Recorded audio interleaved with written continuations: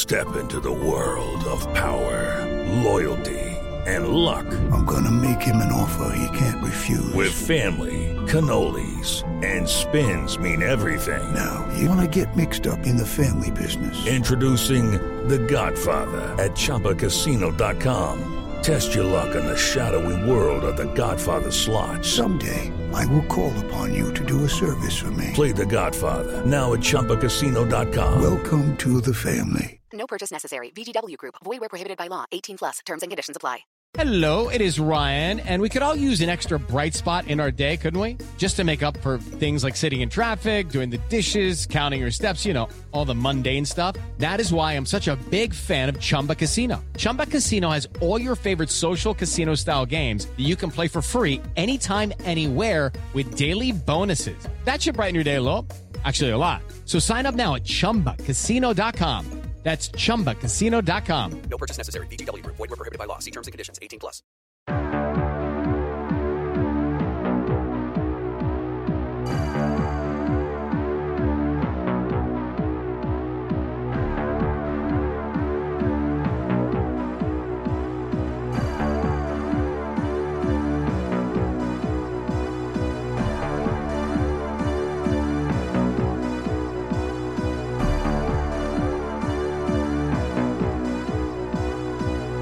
Welcome to Crawl Space. I'm Tim here today with Lance. Lance, how are you today? I'm doing so well. How are you today, Tim? I'm doing great, Lance. In this episode today, we talk to our buddy, a colleague, a friend. His name is Josh Hallmark, and he does a fantastic true crime podcast called True Crime Bullshit. It's so great to have someone like Josh in our universe. He is the personification of organized when it comes to researching his topics. He especially puts a lot of time into Israel Keyes, the notorious serial killer, and he's so easy to talk to, and it makes these conversations really fun to have and also very informative. That's right, and this episode is going to air on both Crawl Space and Missing Maura Murray because we do talk about Israel Keyes in connection to Brianna Maitland, which is primarily a Crawl Space series that we aired here, and then Maura Murray obviously is a topic that we discuss in depth, Lance, on our podcast Missing Maura Murray. So our conversation does touch upon Israel Keyes being ruled out of either one of those disappearances, but Josh does drop a little bit of a nugget that I didn't know about, which was that Israel Keyes had access to a small airplane, which kind of opens up some other doors of opportunities. It really does, Lance, and we know based on the FBI's website that Israel Keyes was actually on a trip when Maura Murray went missing, and his trips, he usually, well, I don't know about usually, but he sometimes would kill people during those trips. He would fly somewhere, rent a car, and then drive somewhere, and I do think it's pretty unlikely still, the connection to Maura Murray, but speaking with Josh, it's probably a little more possible than I realized. Okay, everybody, so make sure to check out Josh Hallmark's show. It's called True Crime Bullshit. There are links in the show notes. Thanks a lot.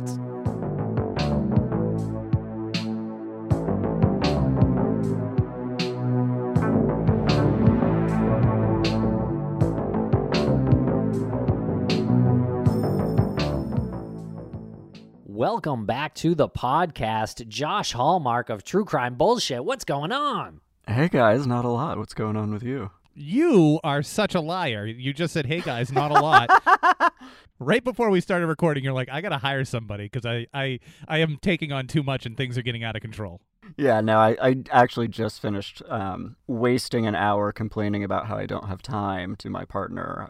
And just, yeah, so no, I am a liar. A lot too much is going on. Well, the last time we interviewed you here on these airwaves, we spoke about a season of True Crime Bullshit, your fantastic podcast, that was not about Israel Keyes. It was about serial killer Kelly Cochran. And so I guess tell us where we are now in the trajectory of your show. Yeah, so, Keyes, I think, is someone you could spend multiple seasons doing and barely scratch the surface on. And I think when I came into it, 3 years ago, I had always just anticipated doing one season because I didn't want to be like, episode 246, Keyes ate a granola bar in South Dakota on Monday. Wait, what are you trying to say? Nothing. Why? Nothing. Well, just because this episode's probably going to be called episode 236. Josh Hallmark talks about Israel Keys eating a granola bar.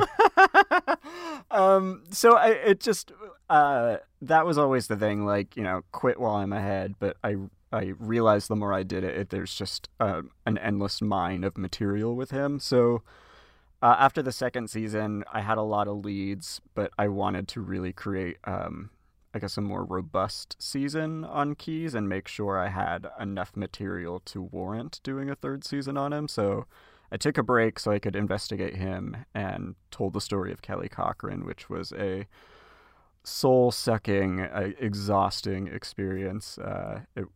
She is wildly interesting, and there's some comedic value to that story, but it just sucked the life out of me. So when that was over, I had continued researching Keys, found a lot of great information, some really big new revelations, and figured, all right, it's time to return to the Keys story. That's really interesting because when we had spoken last, you were talking about how you were, I guess, preparing for how soul-sucking that experience was going to be. I do want to get into Keys a little bit down the line here, but can you give us some examples of what you went through as you were researching and producing season 2? Yeah, so from the jump, it was pretty bad. It took, I think, 6 or 7 months for the FOIA files to come in, and they were excruciatingly expensive. I think all in all, it costs like $4,000 to get them. But because, as you know, production schedules, you can't just call your advertisers and be like, "Hey, I don't have the files yet, so we're gonna have to press pause." So I had to start the season without the files, which was not how I like to do things. And then once the files came in, it was just such a huge information dump that I was producing while going through just, I think, 10,000 pages of documentation and like 40 hours of interviews. And the thing with Kelly is, Keys lies, but he lies to cover things up, as to where Kelly lies just for the joy of lying. And so it was harder to understand or even find a utility to her lies. Like with Keys, when he's lying, it usually means something, and then you can go into like, what is he trying to hide and why is he saying this, as to where Kelly, you're like, she's lying just to lie.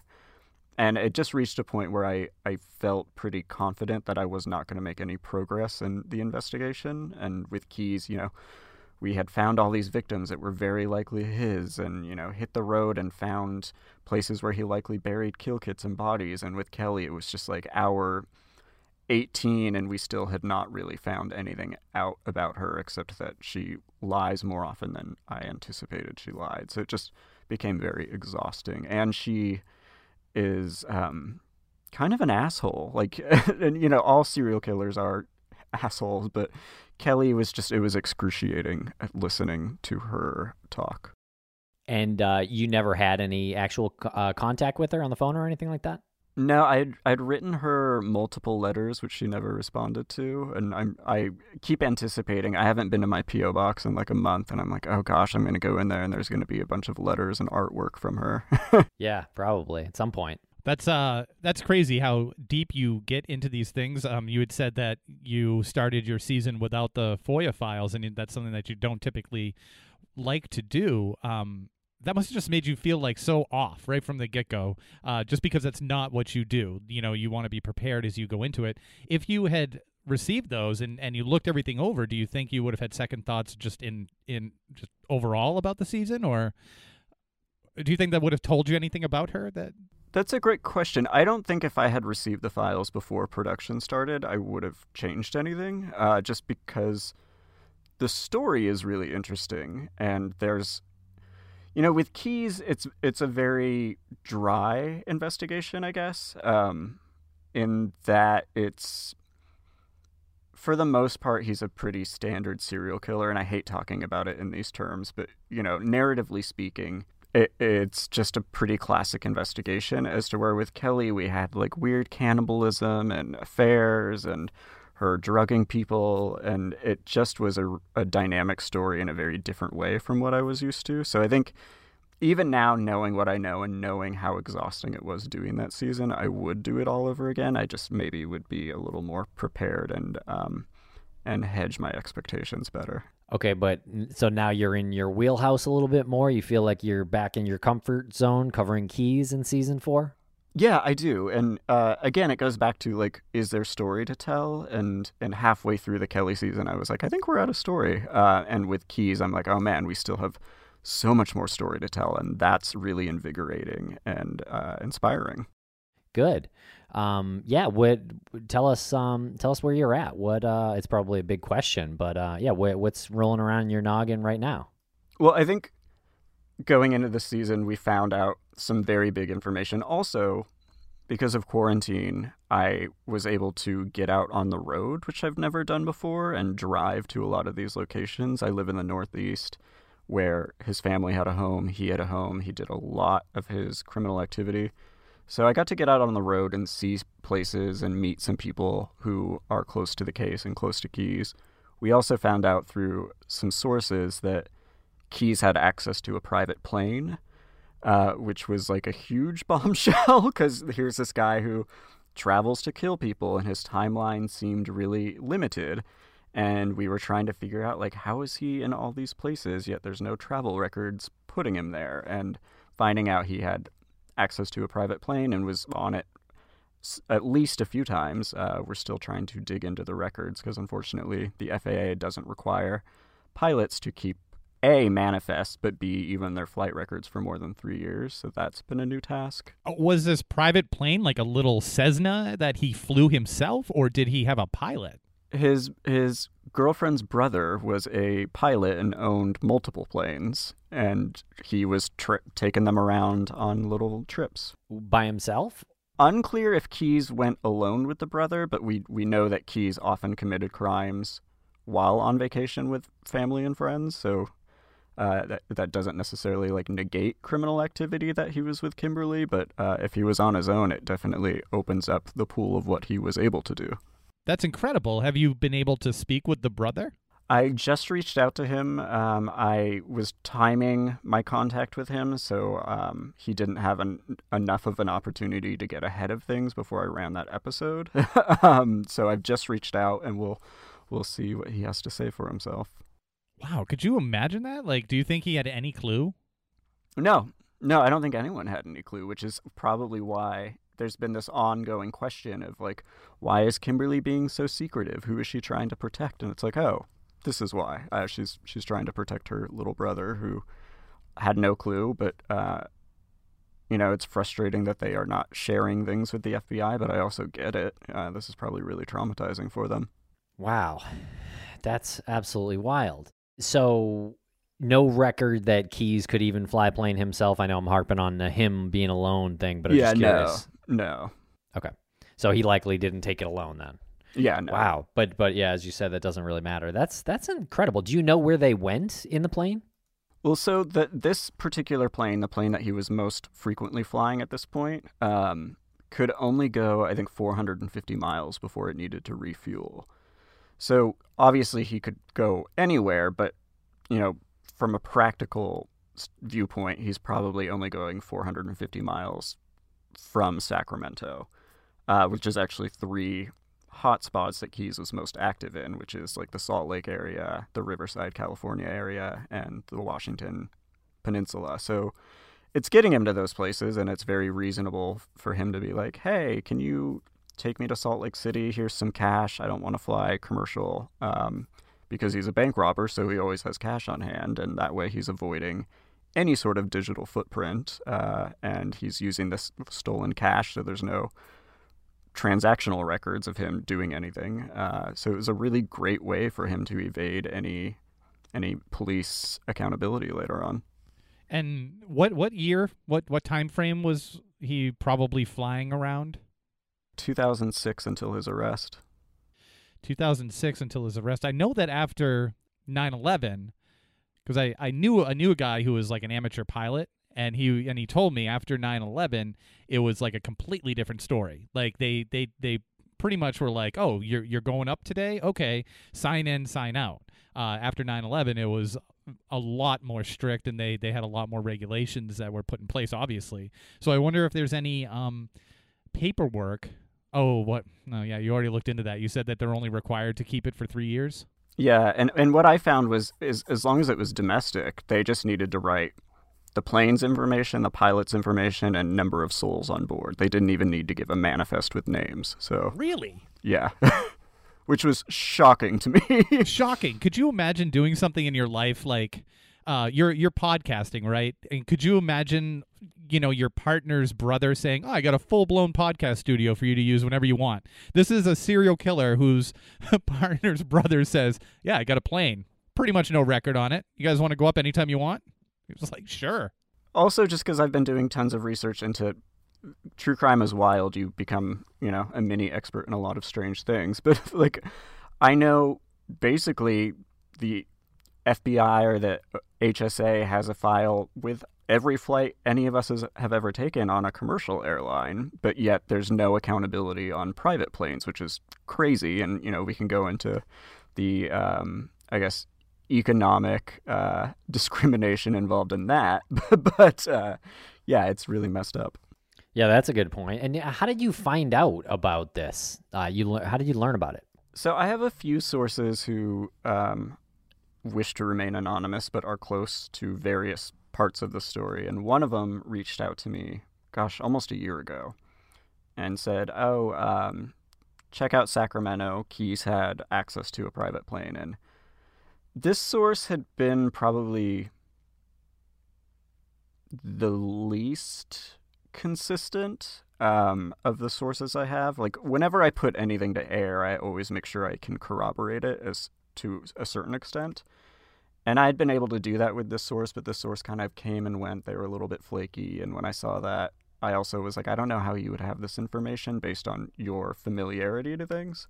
So I kind of wrote it off because it seemed so implausible. And then a few months ago, a different source who would absolutely know this, who did not know that other person, came forward and said, hey, I think you should have this information. Keyes flew multiple times in Kimberly's brother's private plane. They're based in Sacramento. And so when that person had some of the same details as this other person, I was able to go track down her brother, find out he was a pilot. He did have these two planes. Was able to see where they were flying in and out of currently, and I was able to see when he bought them. And so once I was able to corroborate all that, I was good. And then it was sending a fax to this small airport being like, have you seen this man? Which felt strange and a little out of my depth. And waiting for hopefully like a receptionist to come back and be like, oh yeah, that I recognize that guy. And then that final step was reaching out to the brother, which I have not heard back from him yet. So when you reach out to a place like an airport, how do you do that? Do you write them a letter or do you email? I sent an email and then I sent a fax, which was a strange thing. I have not sent a fax in like 15 years. Where did you find a fax machine? You can install them on your laptop. Like, it was like a $30 program, and they basically like will fax a PDF somewhere. Okay, it's a pretty remarkable technology, though. When you think about it, a fax, like, that's pretty cutting edge. It is. it does feel almost more magical than an email with a picture, but yeah, for some reason. But Josh, your road trips, where were you driving around, and who were you driving around with? Well, I was driving around with our good friend Kaz on the first road trip, and it was great to have her because I'm a little bit of a chicken, and I won't talk to strangers generally, and I won't like go tromping around on property or into the woods. So she was kind of my motivator in some of those senses. But we went to Albany, we went to Tupper Lake, we went to Keene, New York, where we think something may have happened. We went to Constable, to his cabin up in the woods. We went to Essex, where the couriers were abducted and eventually murdered. And that was our first trip, and then I've gone on 2 subsequent trips to some other towns that will come up in the podcast later, and we are planning a Maine trip and a Pennsylvania trip, so we are getting around. Wow, that's a massive trip. I lived in Keene. New York? Oh, I thought you meant Keene, New Hampshire. No, New York. He never listens to me either, Josh. And I have to say that Lance's background is just an ongoing slideshow of photos with me, and it's making me deeply uncomfortable. Oh, sorry. No, Actually, fine. what should be making you uncomfortable is this is the last time we spoke in Worcester. I'm literally wearing the same thing. Oh, I am too. Oh. I mean, you can't see it because I'm in a dark room, but yes, I'm wearing the exact same clothes. Well, it feels like we're in Wormtown again. It does. In your travels, did you go to Vermont too? Yeah. So I went to Essex twice, and then I went to a town called Brattleboro, which is actually not far from where I am currently. And that was a really eye-opening trip, and I don't want to get into too many details because we will deep dive that in the show at some point. But that was really weird because Google Maps did me dirty and sent me on this back road when I was like, the rule with Kaz and my partner was like, just be off the road by sundown. And sun was setting. I was an hour and a half from home, and I was like, all right, it's time to go home. And then Google Maps like sent me out into the woods on a dirt road, and some jerk, and I grew up in a small town with country roads, and I know people out there are assholes, but some jerk like turned on their brights and like got up onto my bumper and was, trying to intimidate me. But we all know that Keys used to do that to try to run people off the road, and I've at that point had spent like 48 hours just really living in the Keys world. And I was like, oh, great. So now here I am in the woods where we believe Keys actually did abduct someone, and someone is trying to intimidate me. And so I was going like 55 on a dirt road through the woods, like winding roads in the middle of the night, and it was a little bit terrifying. Oh, you sped up? Yeah, instead of like pulled over to let him go? Yeah. Wow. Yeah, I should have pulled over to let him go, but just that off chance that, he was a psychopath, which I don't think he was, but that's where my brain was at the moment.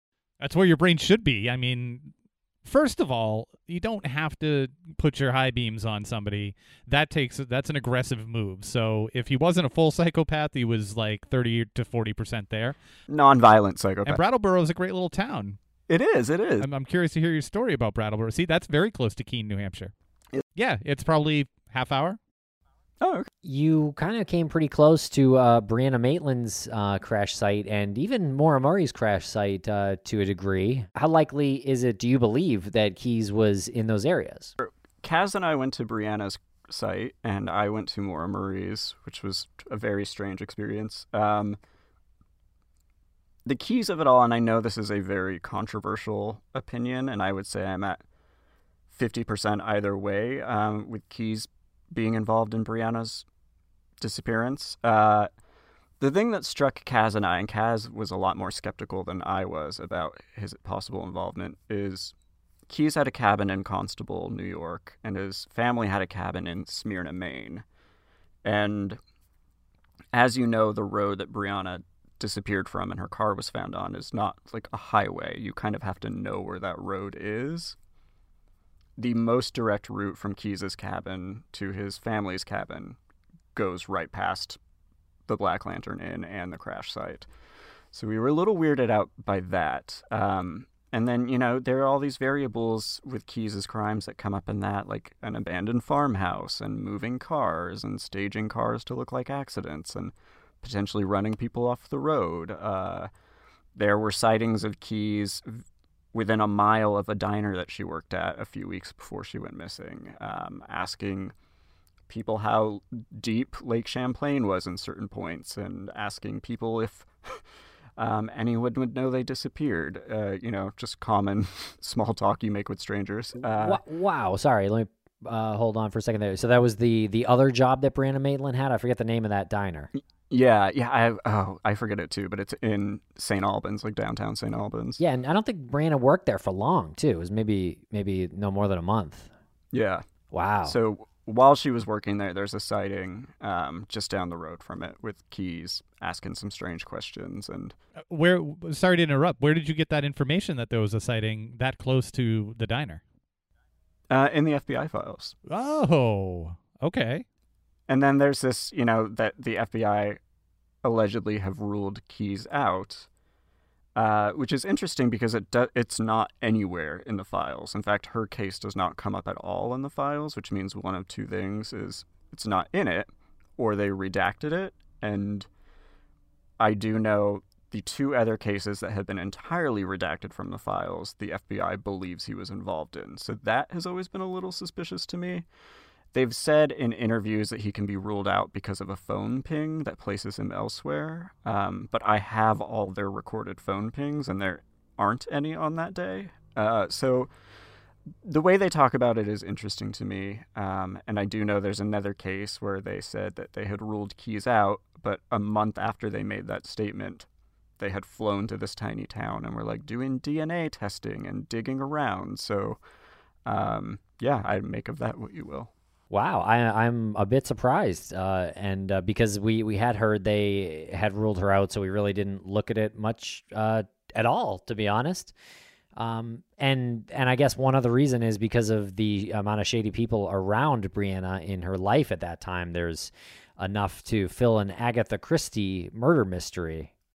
Yeah, I think it's hard because with James Koenig, Samantha Koenig's father, had Keyes not been arrested, they probably would have arrested him. He was their lead suspect. They were filing warrants on him. They thought for sure he was involved because he was a shady character. She also had a bunch of shady characters. So Occam's razor is like, yeah, it's probably the shady characters in her life, but that is by no means exculpatory for a serial killer. And to me, there's a lot of coincidences, so I don't think that Keyes should be ruled out just because there are other likely suspects. And, the Spear case is another great example, which is also a controversial case. And I would say I'm 50-50. I wouldn't be surprised if it was him, but I wouldn't be surprised if it wasn't. And that's how I feel about Brianna. And he was asking people during this particular sighting how deep Lake Champlain was? Yeah, so he has this thing that comes up constantly where he will just bump into a stranger in the woods and be like, hey, how's it going? Would anyone know if you disappeared today? Do you know how deep this lake is?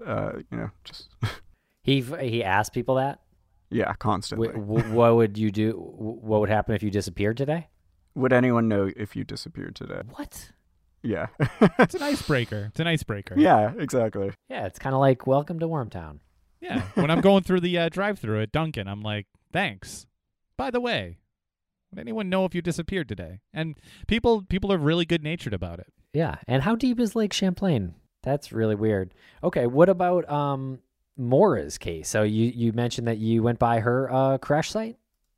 Yeah, I went by just because I was in that neck of the woods. And it was very, I've heard a lot about the mythology of how creepy that place is, and I've always a little disregarded it, but I will say as soon as I got in there, it was very unsettling. I got a few phone calls from a local area code, which I know no one who has that area code. I didn't answer them, but I was like, oh, that's weird that as soon as I'm in Haverhill, all of a sudden, 614 starts calling? 603, I think. Yeah, something like that. Yeah, so that all was New very Hampshire, strange. 603. Yeah, I just went out of curiosity.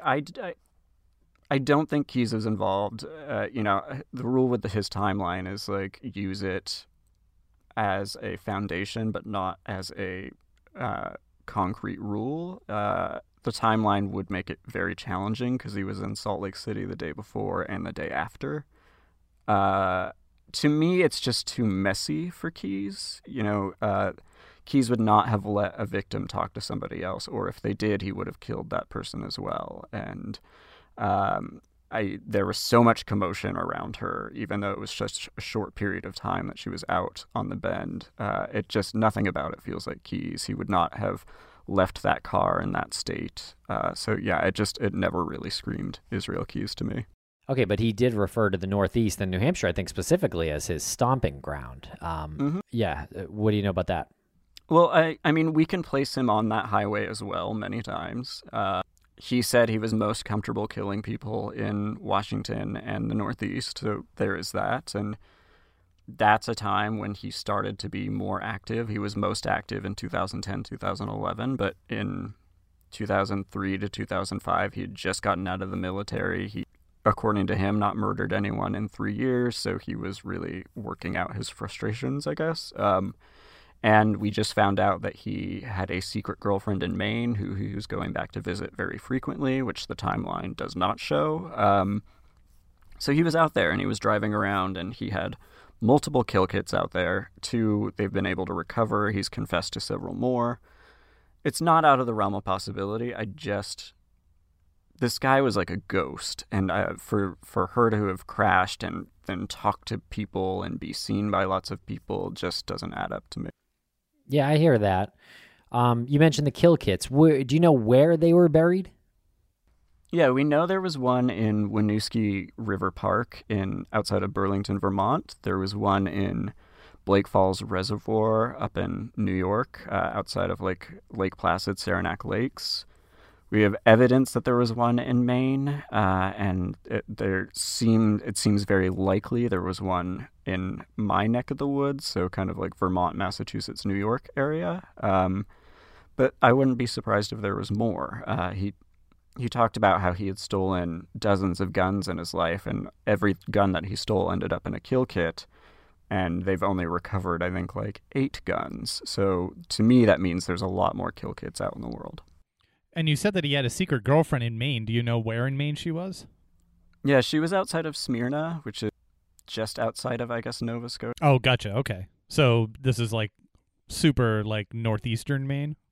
More eastern than north. It's about an hour and a half from Bangor. Okay. Yeah, that's a haul. That's a hike from anywhere in New Hampshire. And where was the kill kit in Maine? Do you know? We believe in that area. In the gotcha. Smyrna area. That makes sense. But, the Burlington, Vermont one is in Keys geography, not far from New Hampshire. So, he's in the area. It's a hot spot. There's a lot of activity there. We have him on that road multiple times. Is it possible? For sure. I would not be surprised if it was him, but the crime scene or the accident scene, however you perceive it, does not look like Keys to me. Yeah, that's fair. He was in Manchester, New Hampshire. It seems like flying into Manchester in 2004, October of 2004. Yeah, as far as I know, and I'm fairly confident I know this accurately, they only found 3 kill kits. Jeez. So, nothing about Maura's accident speaks to Keys to you, but Brianna's is a little bit more, Keys centric. Is there any other unsolved in the area that you might look at and say this needs a little bit more investigation regarding Keys? Oh, for sure. There's the case in Brattleboro, which will come up in the show. There's 2 cases in the Amsterdam, Johnstown area of New York. There's a unidentified body that was found in Maine.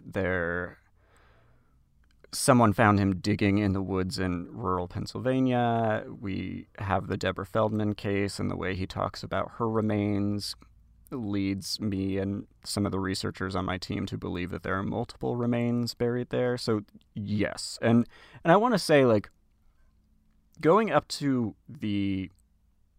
after the accident, a lot of that does look like Keys. He tried to run people off the road. He would stalk people at ATMs. He targeted women driving alone late at night in rural areas. So that does scream Keys. It's just, to me, it's what was left behind afterward doesn't. As to where Brianna, and I understand there are some comparisons, but just the distance from which she was last seen to where her car was found, the abandoned farmhouse, the way the car was parked there, that looks like Keys. And the fact that they've found evidence but nothing so far. I heard recently that they found some DNA has been linked to anybody. That feels like Keys, not just leaving like a chaotic mess. He was very neat and tidy and clean. Have you talked to anybody from the Black Lantern? Maybe people who worked there when Brianna worked there, and asked them if he looked familiar at all? Not yet, but it's on my very long list of things I need to do this You need season. to hire an admin. I do need to hire an admin. But I wonder, would that be something Keyes would do, to go into a restaurant in a small town and scope it out? I don't know that he would go into the restaurant, but his last confirmed victim, Samantha Koenig, we have dozens of reports of him sitting in his car outside of the coffee stand that he abducted her from. And we also know he drank a lot of coffee, and he went to the Home Depot across from where she worked almost on a daily basis. So he probably at some point met her or got coffee from her and then staked out that spot. There's reason to believe he was stalking the couriers for some time before he abducted them. So yeah, there's a precedence for it for sure. And even the Susie Lyle case, which I think he did, people saw him staking out parking lots near where she was abducted from, and she also told a friend that someone had been following her. So if that was Keyes, that adds up. So yeah, it would absolutely add up for him to just be lurking around the area, trying to see if there was someone abductable, or maybe he had his eyes on her and trying to find the best place to abduct her. And the murder of the couriers, can you tell us a little bit about that neighborhood? You said you visited that house. Is that like a wide open area, or is that like more of a suburban neighborhood? It's a suburban neighborhood, which really struck both of us. Is we wanted to drive down and look at the house without being, creeps, basically. And we turned onto the street, and there were like children playing everywhere and neighbors talking to each other, and you can see into everyone's backyards. And that struck us as like, oh, this is not just a neighborhood, this is a community. And that felt very brazen, especially because we know that he had been in their backyard for hours waiting for the neighbors to go to bed, and you can see their backyard from almost any point on the street. So he's in this community where people know each other and talk to each other, and that felt very uncomfortable. And then also just the fact that he had said he just went to a random house. He had walked the neighborhood for a long time and was looking for a house with an attached one-car garage with no cars in the driveway, and this was the first one he came upon, and that's just unequivocally false. We drove the path from his hotel to the courier's home, and there are probably 10 to 15 houses like that before we got to the courier. So we believe he was stalking them. He even said at one point, like, well, I knew it was safe to go into their house. And they were like, what do you mean? And he was like, oh, I mean, I just figured it was. So why them then, in your opinion? He had a thing for couples. He also would stake out university parking lots, and they both worked at the nearby university, so perhaps he encountered them at some point there. I think they looked pretty harmless. They were older. They both had some health issues. They didn't have a dog. They didn't have kids. They, I think, just seemed like really easy targets for him. And because he had this thing with couples, and this was a couple that he could easily overpower, I think that just suited his needs. I have a personal question. Did you ever think, like, 10 years ago that you would be getting so deep in the mind of one of the most prolific serial killers in American history? I didn't think that 5 years ago. I laugh about this all the time because, 10 years ago I was working in fashion, and now this is what I do. And it's very, very strange. And it's very strange when people are like, as an expert on the Keyes case, and I don't think of myself that way, but I guess I am. Because I don't think anyone else has spent more time doing this. As an expert in fashion, what do you think about my sweater? Well, I'm definitely not an expert in fashion, but, it suits you. Oh, wow. I think it looks better on you now than it did a year and a half ago, Lance. Oh, okay. Yeah, I think you're right. Yeah. Yeah, you filled it out better. Yeah. Okay, so as far as 112, how do you have him on that road? I'm curious about that. We have him at a dance in Deerfield, Massachusetts. We have him in Brattleboro, and we have him driving directly from there to the Smyrna cabin, and if you map that out, it goes down that road. We also have him flying into Manchester, driving to Constable, and I believe that one, if you map that out, it has him going that road as well. So there are multiple places where he's driving to from where the quickest, most reasonable route would be that road. Interesting. Question about your methods in which you obtain your records. When you get something back from the FBI, do you ever get it back with a note maybe questioning what you're using it for, or do you just get it back as straight files?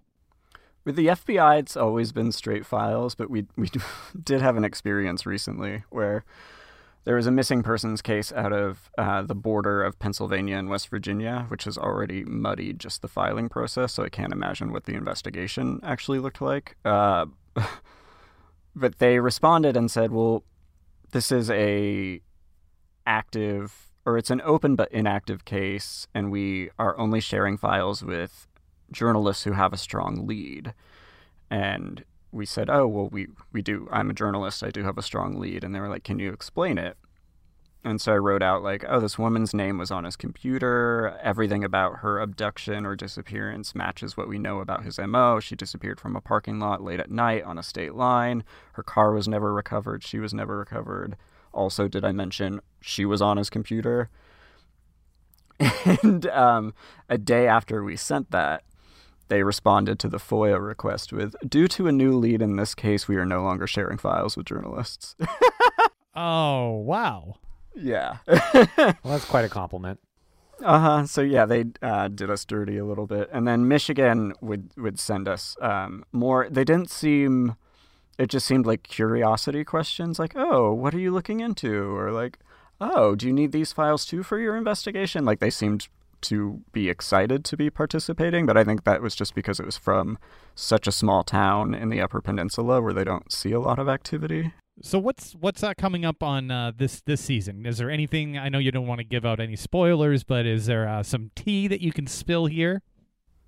Yeah, I mean, I've already spilled some, which is we found out he was having actually multiple affairs with women and men all over the country. So that, I think, has added a new component to the investigation.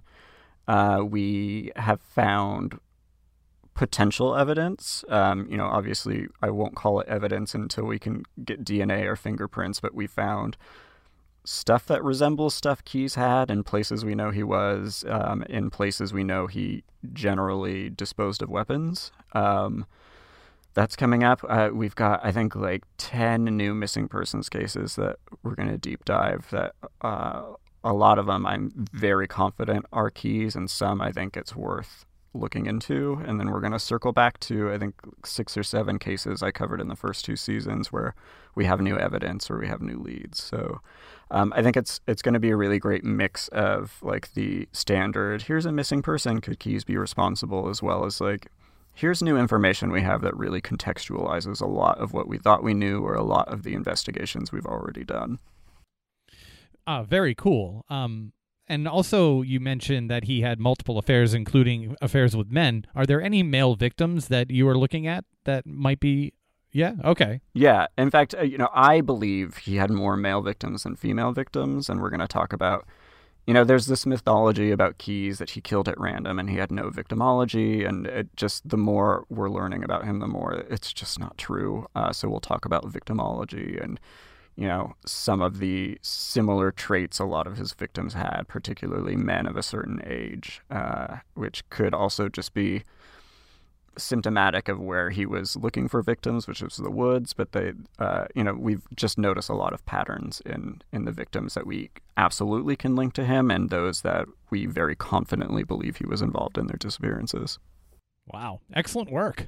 Yeah, fantastic work. You, we're happy to call you colleagues, Josh. You do a great show. Well, thanks. I just have to say, it's more about resources. Like, I have all the time in the world, and because I have a strange obsession with this case, like, I've been able to spend, I guess now 7 years, like looking at every detail. And people ask if I'm frustrated with the FBI or think they did a bad job. And the answer is always no.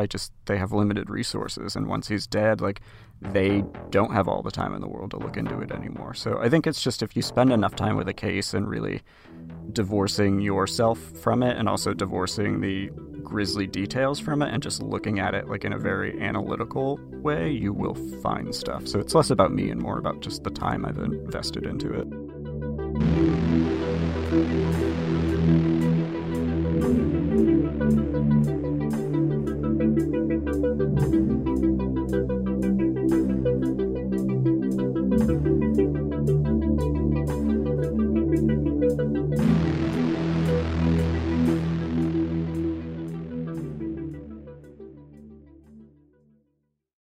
Hey guys, it is Ryan. I'm not sure if you know this about me, but I'm a bit of a fun fanatic when I can. I like to work, but I like fun too. It's a thing. And now the truth is out there. I can tell you about my favorite place to have fun. Chumba Casino. They have hundreds of social casino style games to choose from with new games released each week. You can play for free anytime, anywhere. And each day brings a new chance to collect daily bonuses. So join me in the fun. Sign up now at ChumbaCasino.com. No purchase necessary. VGW Group. Void where prohibited by law. See terms and conditions. 18+.